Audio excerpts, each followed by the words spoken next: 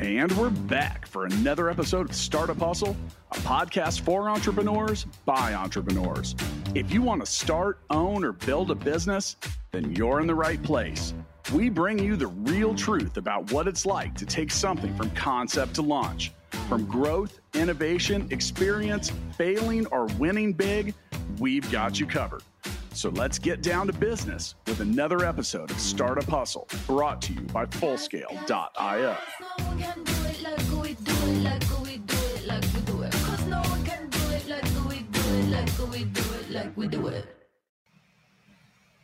And we're back. Thank you for joining us for yet another episode of the Startup Hustle podcast. I'm your host, Lauren Conaway, founder and CEO of Innovate Her KC.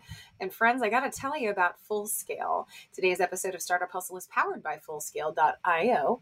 Hiring software developers is difficult. We all know that, but Fullscale can help you build a software team quickly and affordably. And they have the platform to help you manage that team.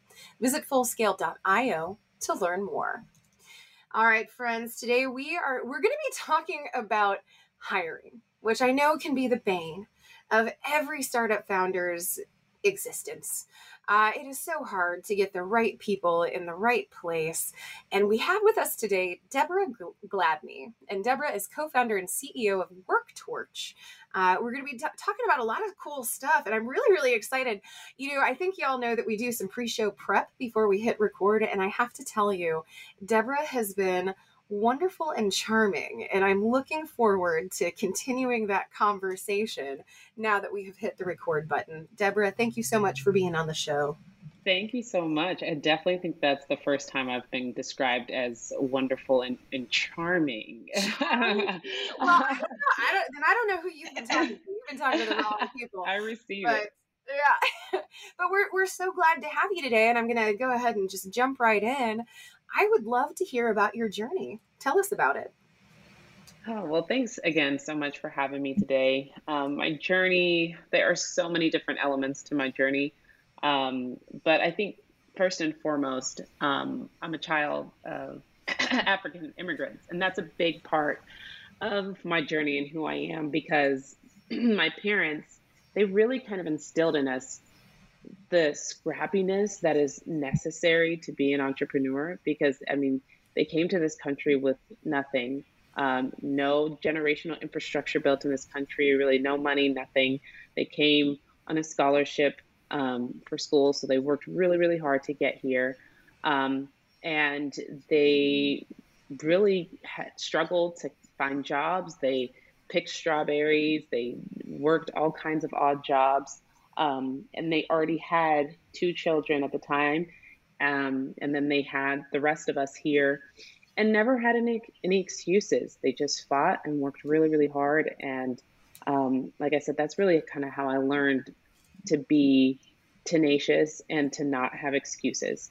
So that's a big part of my journey. I'm the 4th of 5 children, co-founded the business with my baby sister. So we've always been super close. That's a part of my journey. I am a wife and a mother of 3 boys. So that's a big part of who I am. Oh, you're a boy mom. That's fun. I am a boy mom and I am worn out, but I wouldn't change it any other way. I have 2 baseball practices to get to this evening, and I wouldn't trade it for the world. It's so much fun, but that's always why I'm losing my voice, as you guys can hear. But it's fun. Are you one of the loud moms at the baseball games? Oh, totally. I am so obnoxious. You do not want to sit next to me at any sporting event. And I don't apologize for who I am and how I am. I don't know if you can tell, but I have a reputation around town for being loud. And I'm just like, hey, you know, you don't like it, you probably want to stand a little bit further away. Exactly. There's options. There's options. And I love it. So, but yeah, I mean, that's really a big part. That's all a part of my story and who I am. And co-founding this business with my sister is just such a joy to me. So yeah, that's me. Well, and I love how family has influenced how you greet the world. You know, you're talking about your parents who maybe they weren't entrepreneurs in the Hmm. traditional sense that we automatically think of. Like they didn't have a Hmm. brick and mortar business or they didn't have a high growth startup. But Hmm. what they had and what I was hearing is that they had an entrepreneurial spirit, Yes. right? Definitely looking challenges in the face and trying to find ways to move around them or over them Yes. rather than just accepting the status quo. Hmm. That's really inspiring. Did your parents have any words of wisdom for you when you started the business with your sister? I feel like having two of your kids involved in an endeavor that like they had to have had some advice. It's interesting because my my parents and specifically my dad had always encouraged me to consider entrepreneurship, and I wanted nothing to do with it for most of my life. I was like, no, I had that stereotypical outlook of entrepreneurship of like, oh, I just need a steady job and a steady paycheck. But we Yeah, all know that nothing is steady. You never know that's if it's right. steady. But I had that mindset for most of my life, but he was always planting that seed. And part of it could be because of like the American dream that he wanted to see his kids live out. He never really had the opportunity to start his business, didn't really have the capital to do it. And by the time he Yeah. did, that season had passed. And so I think that he always saw that for me.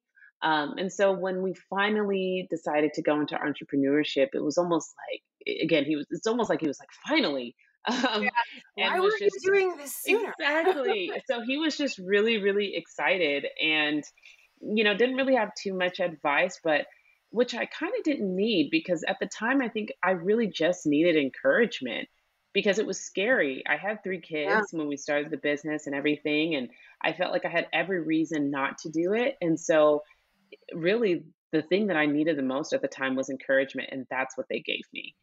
Well, so really quick, I'm gonna ask you to back me up on this, and we're gonna give a little bit of encouragement to the entrepreneurs to be out there, Yeah. friends. There is never going to be a right time to start your business. There's never going to be a Hmm. right time to have kids. There's never going to be a right time to buy a hat. Like none of those big life changing things are going. You're not going to find the most opportune time. But the fact is, if you can find the faith and take that leap, you can achieve so many incredible things. So that is the encouragement that I have for our entrepreneurs playing at home. How about you, Deborah? You got anything Love for it. them? Love it. Yes. And, I think the encouragement would be honestly, if I can do it, you totally can. I mean, when we started the business, I was 8 months pregnant with our third son. And, terrified, walked away from a six-figure salary, didn't have any capital to start besides, just the work that I had put in. No Bootstrapping tech with like credit background. cards and things like that. Is Yeah, that what you all were of that doing? stuff. Yes, all of it, Yeah. and I didn't have a tech background. I didn't have a business background. I didn't know anything. And so I really do truly believe, my goodness, if I can be doing what I'm doing today, anybody can. It's all Yeah, about just how hard are you willing to work. that's right. Well, and I find it really interesting. I'm sure that to your parents and your family, like entrepreneurship can be a really fantastic equalizer. Yeah.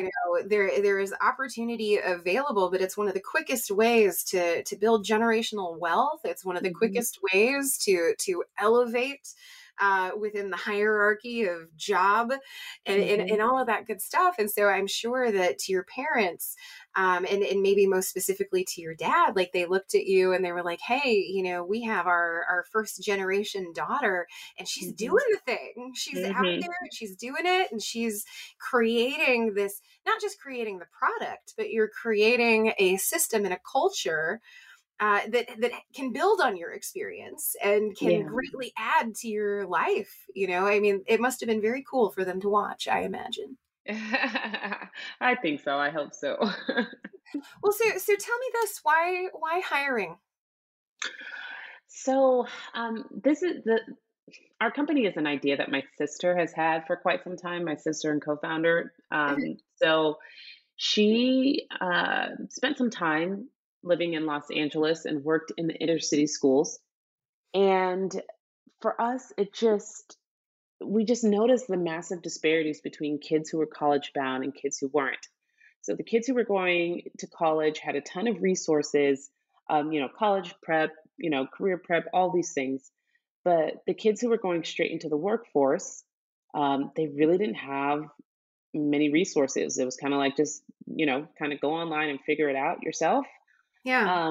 When, a lot of people, they kind of do need some help. I don't know about you, but I kind of needed some help navigating what I wanted to do. And, I had a college counselor and all of those things. And so that's really kind of where the genesis of the idea came about to want to help people going into um, hourly work, hourly positions, and wanting to help them find the right job, and not just a job, but more of like a career. Okay, if you're going into this position, how can this get you to your end goal? So that's really where when we thought of it. Well, so we're going to talk about the Quick Hire platform here in just a minute. But one of the things I think you're saying some really profound things, and I think one of the issues at play here is the fact that college isn't for everybody. Whether Hmm. you are not a natural student Right. or you can't afford to go, or the fact is, I think, and correct me if I'm wrong, I'd love to hear your thoughts on this, but I feel as though there's kind of this dawning consciousness, this realization that not everybody has to go to college. Right. And, Right. and I feel like we're kind of in a renaissance of opportunity. Like once you leave K-12 education, what's next? For the longest time, I feel like the only really acceptable avenue was going to a college or a university. Right. And now we're seeing that, I mean, not only is that an impossibility for some people, but it's not seen as a requirement anymore. Are you finding that to be the case? Yeah, absolutely. When I went to college, unfortunately, there were quite a few friends that I had that were in college and didn't really want to be there, but they were there because their parents told them that's the only thing that they could do, if Right. they wanted to have, a life. And, most of them have just a whole bunch of college debt and either a job that has nothing to do with their degree or, are still kind of floundering around. Um, but now we're starting to see quite a shift. And I think we've been starting to see a shift for a little while. But I've got to tell you that COVID, although it had a negative impact in a lot of ways, the one positive thing that I do think that came out of COVID is that it kind of redefined what essential work looked like. And it Yeah. also just kind of, people had a new respect for certain jobs that they didn't have respect for I gotta tell before. you, like my elite. So I've worked in the service industry like, for many, Yeah. many years at the beginning of my career, and so I always had a healthy respect. But surviving a pandemic as a service worker and truck drivers, that was the other Yes. one where it was one of those things where I didn't really have much feeling about truck drivers one way or another, except Right. for hey, get away from my car on the highway, you're making me nervous. Right. But Yeah. other than that, but now like post pandemic, I'm like you're the real MVPs. Like, Right, exactly, exactly, and that really, really, like I said, there's many things that really made COVID hard, but that was probably one of the greatest benefits for the people that we serve on our platform. yeah. When you don't have toilet paper, and the That's a people who big are deal. yeah, it's a big deal. When you have a stay-at-home order and you can't leave your house and you have to have somebody deliver your food to you, so it's all of these things that we in these jobs and these careers that we kind of took for granted, and even the employers took for granted how critical those employees were as well. Yeah. And so now you're starting to see, obviously increased wages, but better packages and benefits, things that were never offered to this segment of the workforce before. So it's definitely been a positive shift. Yeah, I mean, if you have to point to something positive that came out of the pandemic, and I mean, honestly, like I think it would be we would be remiss if we did not acknowledge that the pandemic was really, really, really hard on certain Yep. segments of society. But Yep. there were a few good things that came out of it. And I think people value work-life balance more, valuing Hmm. those people-facing, service-based roles. Like there are some good things that came out of it. Yes. So I love the ethos that you just shared with us, the fact that you're trying to support a previously very unsupported segment of society, like folks who just the traditional college route might not work for them for whatever reason. And you're trying to provide a platform and you're trying to provide assistance. But talk to us about how Quick Hire does that. Talk to Yeah, us about the tactics. absolutely. So, and just so the audience knows, we launched the company in 2020 as Quick Hire, and so you might see that we've recently rebranded to WorkTorch, but Quick Hire is definitely how we were born, Yeah. and the reason why we started off that way is because we wanted to first get good at figuring out how we put people into the right job as efficiently and effectively as possible. Mhm. And so the way that we did that, and the way that we focused on doing that, was we put job seekers through an onboarding process where we got to know who they are, what they do, what they love, all of these things, so that we can best match them with the right job, with the right career path, and with the right people on our platform who can help them get to their end goal. Yeah. And so that's really how we focused on doing that. Then um, last year we said, hey, okay, we've gotten really good at a quickly hiring part, but now we want to focus on how do we, what happens to people after that. The attrition problem in the service industry is Oh, it's it's so problematic. It's huge. horrible, It horrible. transcends industry. Like if you work Yes. in the service sector, the fact is you're probably going to experience a ton of turnover. Oh, 100%, a Cars, 100%. hotels, it could be restaurants, it could, anything. Yes, all of those things. And so, we were like, okay, we were finding that, gosh, we had to keep filling roles, filling roles because people weren't staying. And so that's Right. when we really started to focus on how can we, okay, yes, we want to keep helping people get in the right jobs and help employers find the right talent. But once they get them, what are they doing to keep them? And so that's why we started really leaning into trying to build out some retention tools and some more career development tools. And we wanted to choose a name that showed that we did more than just hiring. Yeah. So in November of 2022, we rebranded to WorkTorch, but Quick Hire is still the heart of who we are. Okay. Well, so your work torch, I'm going to explore this name a little bit, but when I think of a torch, I think of something that illuminates. Yes. Is that kind of what you were shooting for? Like Aha. shine Yes. a light on, Yes. our ability? No, that's great. I love that. Well done on Thank the you. choosing of the name. Thank you. Now, one of the things that you said that was super interesting to me, and I think that this would have been really helpful when I was in the service industry. I feel like there are a lot of transferable skills that play well in the service space, customer service orientation, friendliness, attention to Hmm. detail. And the fact is, like, somebody who possesses these characteristics could probably do well in many different Yes. verticals, but you are trying to help folks find which will position would work best for them, right? Hmm. Yep. So can you You're talk? absolutely right. Okay, good. I'm glad. I'm like, Yes, oh, you're I'm picking up understanding. on yes, you're absolutely right because it's interesting. It's kind of my story. So I have a background of I did a lot of customer service roles, throughout high school, and I loved it. I did a lot of retail, and I really really loved it. But I kind of went down that path of like, well, I have to go to college because if I want to be successful, blah blah blah, like we talked about earlier. Yeah. And so then I didn't know what to do. And I was like, well, I kind of like computers. So maybe I'll go into computer science.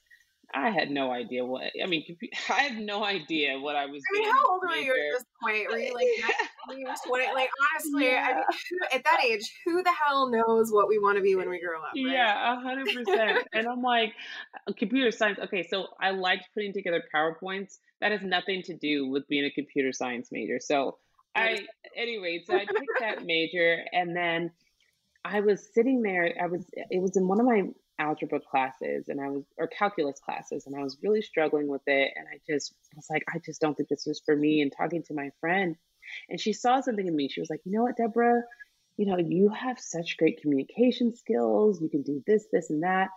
have you ever thought about, studying, journalism and mass communications? And for me, I didn't even know that that could be a major. I Yeah. did it. I didn't even think about that. Um, but had she not planted that seed or saw like the different skills that I had that can lend to a particular career, I probably would have just, flunked through, this computer science stab because I had no idea what I was, And doing. do you think you would have been miserable? I would have been absolutely miserable. I am so not a like, even though I'm leading a Yeah. tech person, a company, and yes, I love the idea of how technology can help people. But as far as writing code and all of that, that is definitely a gifting that I think is better suited with other people. Yeah. And so I would have been miserable. So I want our platform to be able to do that, to be able to say, hey, you may not know what you want to do, but you have these skills and these things that you have acquired. You're really good at X, Y, and Z. Have you ever considered pursuing a career in this?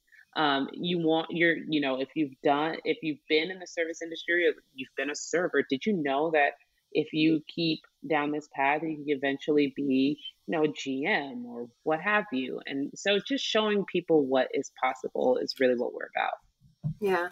Well, I love that so much. And something else that I love, my friends, I don't know if you know this, but I love Full Scale. Finding expert software developers doesn't have to be difficult, especially when you visit fullscale.io, where you can build a software team quickly and affordably. Use the Fullscale platform to define your technical needs and then see what available developers, testers, and leaders are ready to join your team. Visit fullscale.io to learn more. Now, friends, we are here today with Deborah Gladney, co-founder and CEO, of WorkTorch.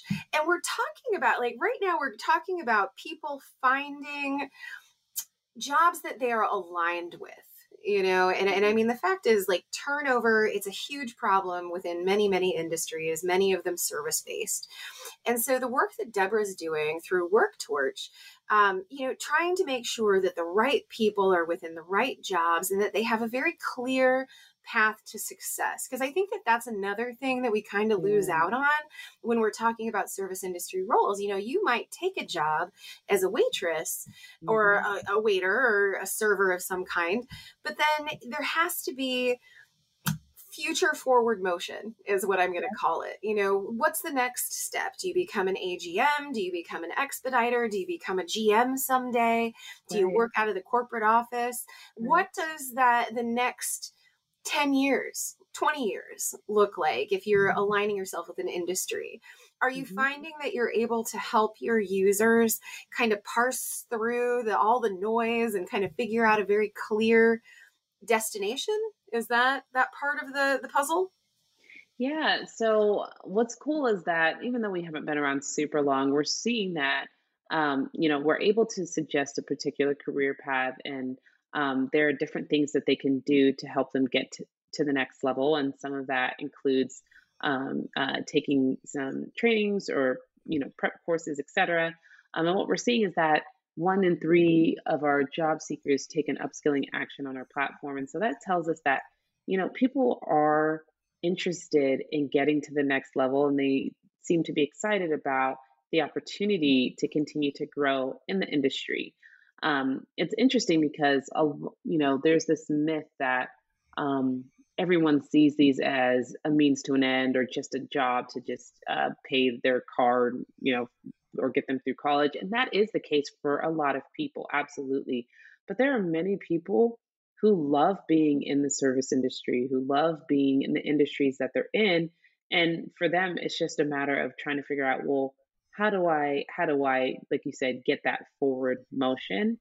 And so that is the thing that we have finally been able to take the veil off, is what does career progression look like in the service industry? Because that's something that has never really been discussed before.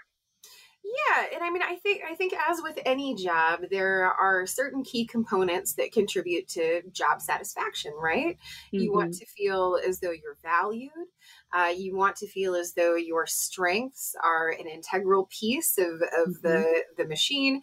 You want to have managers and bosses and team members who have created a respectful environment of psychological safety. Like there are all of these things, but one of the big things is knowing that you're working toward a goal. Yes. Right. And so, and the fact is, like, I think that, and I know, with the hindsight of, or I guess with the power of hindsight, knowing that, you make a plan and then you're going to see your plan blow up like 5 times a day, probably. But that Right. said, like, as long as you have a target or some goalposts to move toward, you feel a lot more grounded in the work that you do day to day, right? Mm-hmm. So even just Mm-hmm. having that plan, understanding that it's probably going to change, Mm-hmm. but having that plan can create a real sense of security, right? Yep. Is that the feedback that you've been getting? Yeah, absolutely. And we know that too because our data is showing it. So the average service industry worker stays about 56 days at their job.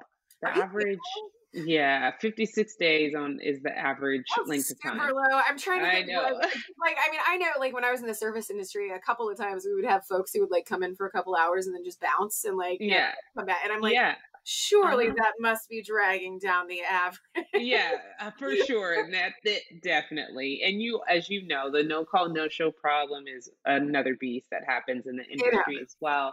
But we're seeing on our platform that our candidates are staying on average 3 months or more. So that tells us that Wow. people are now approaching their these jobs differently. Like now that they see that, okay, according to this platform, yes, I am a host today, but if I stay on this path, if I work in this job for a certain amount of time, then I could qualify for this position and qualify for this, and this could lead to that. And so it's shifting the way that people are looking at these jobs. And I'm excited about it, and I'm excited to keep building so that we can continue to see how um, how this can continue to impact people. Well, I can't wait to see. I'm really curious, though. We might have some listeners out in the great wide world who they're contemplating a career in the service industry, or they're already working in the service industry. So, what advice would you give to them? What we're speaking to, and we're talking about a lot of different associated topics, but what we're speaking to is job satisfaction, getting the right people into the right roles in which they will feel fulfilled. The kind of role that will make them feel as though they have a goal that they can work for. Like, there are any number of reasons that Work Torch could be a really, really valuable thing for service workers. But talk to us a little bit about advice. Like, if you are looking to find a fulfilling career path, what does that look like to Deborah Gladney? Yeah, I think the biggest piece of advice that I would give people in regards to that, especially when it comes to the service industry, is to really take ownership of your life and of your career. Because what we found is that prior to our platform, it's as if employees in this industry were kind of waiting for the employer to act, or were afraid to advocate for themselves, or were afraid to say, hey, yes, I'm a line cook, but I would really love to be a restaurant manager at some point. What does that look like for me? And so that's why you tend to see the attrition, because people weren't fulfilled, or people saw like, okay, I will forever be a line cook and I got to do something else with my life. But that doesn't have to be the case. Right. And so, really taking ownership of your career. And, on our platform, we can show you what that looks like. But at the end of the day, you have to do the work. Right. You have to do the work. You have to show up. You have to advocate for yourself. And the people who do that the best are the ones that succeed the most. Yeah, absolutely. Well, I firmly believe that. And I love that you have created a tool and a platform to help people kind of work through that. See, I wish, like, I look back at when I was like in my early 20s in the service industry, and I really wish that I had Work Torch around, because I feel like I probably would have progressed in my career so much more quickly had I had, I mean, my life would look very different at this point, I'm sure, but, being able to early on put some thoughtfulness around my role and what I wanted to do and what I wanted to be when I grew up, it would have been hugely helpful to me. Yeah. Now, Deborah, I'm gonna build you up a little bit because Okay. you've done something. I'm gonna switch role or switch conversational tactics right now. You've done something really, really difficult. And friends, I'm going to put some context around this situation before I ask Deborah about it. But the fact is, there is a ridiculous statistic out there. Women as startup founders average, I think, about 2.2% of gain in venture capital funding. 2.2% of all of the venture capital funds that are dispersed out there go to female founders. And when you look at female founders of color, that number gets even more and more sad. So sad. And I'm going to be really honest with y'all. I can't remember how many zeros it is, if it's 2 zeros or 3 zeros, but something like 0.006% of venture capital funds go to women of color. And hey, Deborah, you have gotten yourself some venture capital funds as a woman of color, and I would love to explore that with you. Can you talk to us a little bit about that experience? Yeah. Well, first off, I got to tell you that I just appreciate you bringing up this topic and shedding light on it, because I think that the more that we talk about it, I think the more that we'll continue to see change, because a lot of times people don't really realize how unfair it is, or even when you hear the statistics, it does sound alarming. And so we're starting to see that more people want to be a part of the solution, which is great. But yes, my experience raising venture dollars, it was definitely a journey. What I found out quickly is that it's very much a connection, relationship based industry, and my sister and I, we had no relations or connection to the industry, Yeah. and so that was our first thing. We reached out in the beginning to over 100 investors, and all of them were no's, or they just didn't respond.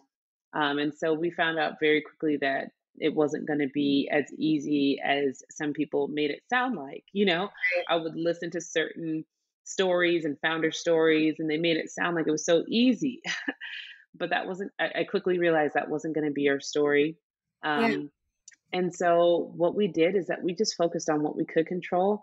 Unfortunately, we had to pull money from our 401ks because we didn't have a lot. And Oh, I just want to hug you because I I, swear I just did that. I'm like, oh, yeah, baby, I love you. You just want to stroke your hair and give you a hug. Every time you have to do that, you're like, well, looks like I'm not retiring until I'm 80 now. Exactly, right. It's like, oh my gosh, like we were just like, okay, the goal is to be able to build this thing to where we can make way more than what's in our 401ks. But yeah, it was it's the tough. ultimate leap of faith. You're leveraging Yes. tomorrow for what you believe you can build today. And that's a beautiful thing. It's a powerful thing. Yes. It is also a very soul-sucking thing. Oh, 100%, 100%. It was difficult, but I mean, it was either we do that or we just not let the idea die. And so we did that to get the thing off the ground, and we didn't put in much, but just enough to get a beta out there, and it was ugly. But we were like, okay, if we can get something out there and start getting traction, then maybe. Yeah. So we did that. We started getting some traction. Still, nobody was interested in us. We were like, gosh, like we have more progress than a lot of people who are getting funded. I don't understand it. It was so frustrating. So we just kept building, and my background in journalism came in handy, because I was like, as we build, I want us to tell our story. And so as we did that, we were telling our story, and that's candidly how we got our first investor. They read one of our articles and reached out to us, and that kind of started kickstarting the process for us. And so, once you start getting some outside investors in, it definitely doesn't get easy, but it definitely gets It's little never bit. going to be getting Never. people to work with their money. Like, I don't. Oh, it's never going to be easy. It's still going to be brutal, but Yeah. it definitely is like maybe a centimeter easier, because at least now we can say that so and so has invested in us, and so that person comes with connections who can connect us to somebody else. So that was kind of how we started going. Well, and from what I have found in being in this space, in a lot of cases, action begets action in the venture Yeah. capital space. Like if you can get one person to invest or one VC fund to invest, then all of a sudden you have legitimacy and credibility that you Yes. didn't have before, and people become much more interested. And Yes. they don't want to miss out. Like you're channeling FOMO, I think, a little bit. Like, Exactly. oh, Yep. well, I don't Yep. want that VC funds to get the huge payout, like Yep. without Yep. me. And so I hope that happened for you. But just really quickly, for our VCs out there and investors and even our entrepreneurs, like just please know that diverse founders, the system is stacked against diverse founders. And I'm talking women, and I'm talking about BIPOC individuals. I'm talking about, those of marginalized gender. The fact is, there are a lot of factors at play, things like unconscious bias, things like a lack of understanding around products. I cannot tell you how many VCs I've heard say, well, we don't really understand what this is for. And it's like, well, it's probably because you're not the target audience. Exactly. We have situations where I would imagine, as in your case, you and I say this frequently, as a woman, I have to work 3 times harder, but a woman of color has to work 20 times harder. So you had to do things that the next, cishet white dude next to you probably didn't have to do to get that funding. And that's really frustrating. And so I want to shine a light on it. And I want to add, like, we have got to fix this system. And I'm going to give a really quick example, and then we're going to continue on, Deborah. But one of the things that a lot of venture capitalists do is they ask about the friends and family round. Like, we're not going to invest unless you've done the friends and family round. And it's like, well, if you come from socioeconomically depressed areas and the people around you, your family and friends, don't have any money, no, you didn't raise a friends and family round because you wouldn't have gotten anything. Stop asking that question. I'm so glad you brought that up. Honestly, that is probably one of the biggest things that drives my sister and I crazy, because we got that so much. In the beginning, we were just trying to raise like $200K. But they were like, you need to go find friends and family. I'm like, what friends and family do you have? I don't know. Like, what? My friends and family do not have. Okay, most of them probably don't even have a comma in their bank account. So I don't know what you're talking about. It's just one of those things where, like, there is an assumption, and this is when we talk about like white supremacy culture, and we talk about the fact that we have a diversity issue within startups and venture capital. It's a problem. Stop it. It is a problem. But I gotta just really quickly, before you move on, just say I am so grateful because we have been able to partner with some amazing investors who are really trying to change this. And I really do think that it's also really important that the few that are out there doing the work, that they get supported as well, because there are very few venture capitalists who are really doing the right thing. And even their dollars are limited as well. So that's important. Well, remind me when we get offline. I want to connect you to Aperture Venture Capital. They're one of my favorites, and I'm sure that they would love to hear about you. But I'm not going to do it because I know that VCs can be a little bit cagey. But is there anybody you'd specifically like to call out? If not, that's okay. I'm just curious. I know there's so many people. Oh my gosh! Honestly, everybody on my cap table. I mean, just starting with Kansas City, the Casey Rice folks are so amazing.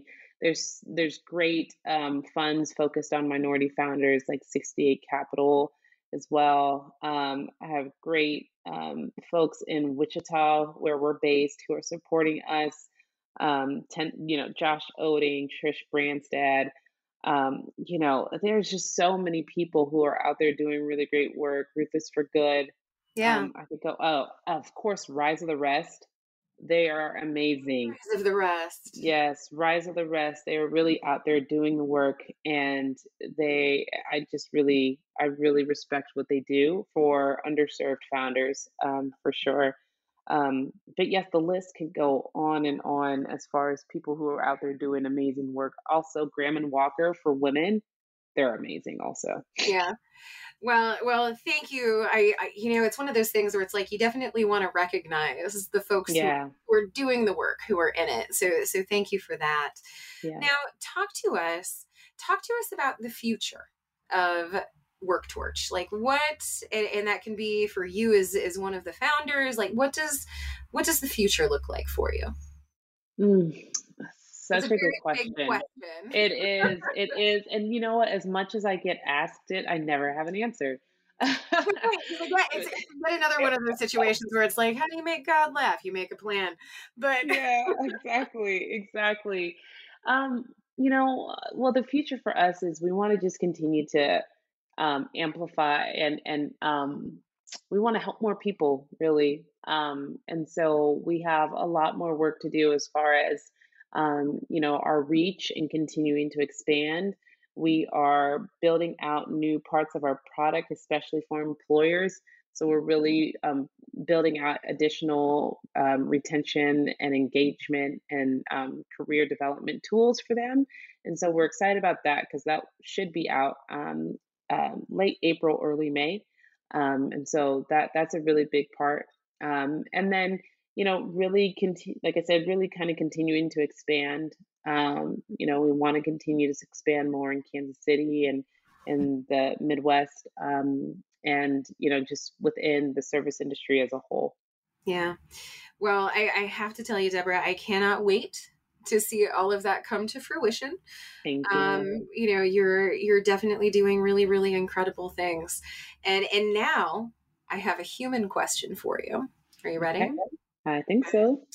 And I honestly, I've been kind of looking around the office trying to find, because I don't often know what the question is before I ask it. So I'm like, what can we ask about? And I'm going to ask you, I'm feeling in a travel mood today, and I don't think I've asked this one for a while, but if you could travel anywhere in the world right now, money is no object, you can do anything you want, where would you go and what would you do? Ooh, No. I would probably, so my parents are from Uganda. I Okay. went for the first time only a few years ago. And it was before, and then COVID hit, and then, we kind of stopped travel and all that.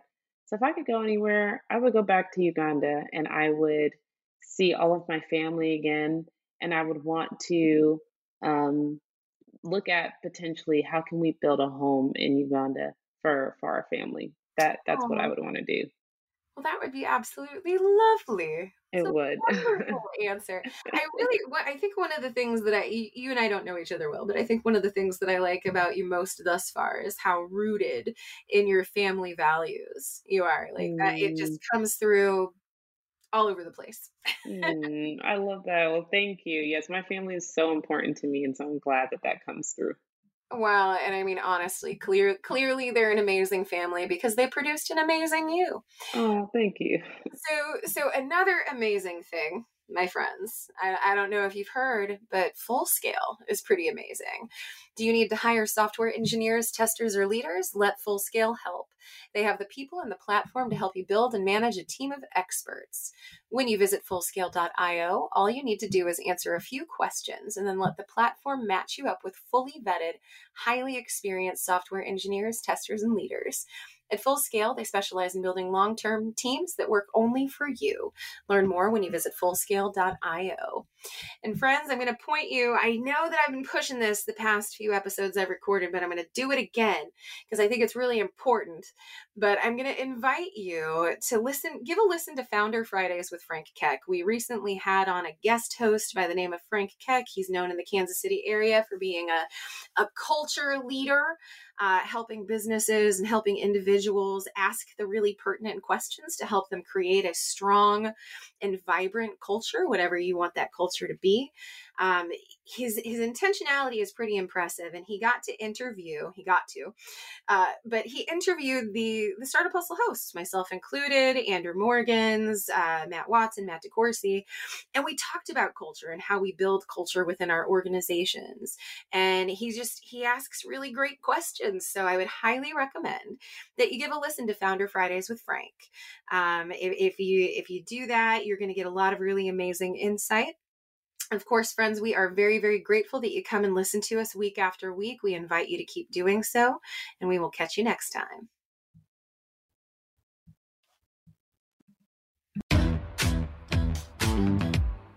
Startup Hustle is brought to you by Fullscale.io, helping you build a software team quickly and affordably. Make sure you reach down and hit that subscribe button, then come find us on Instagram. See you next time.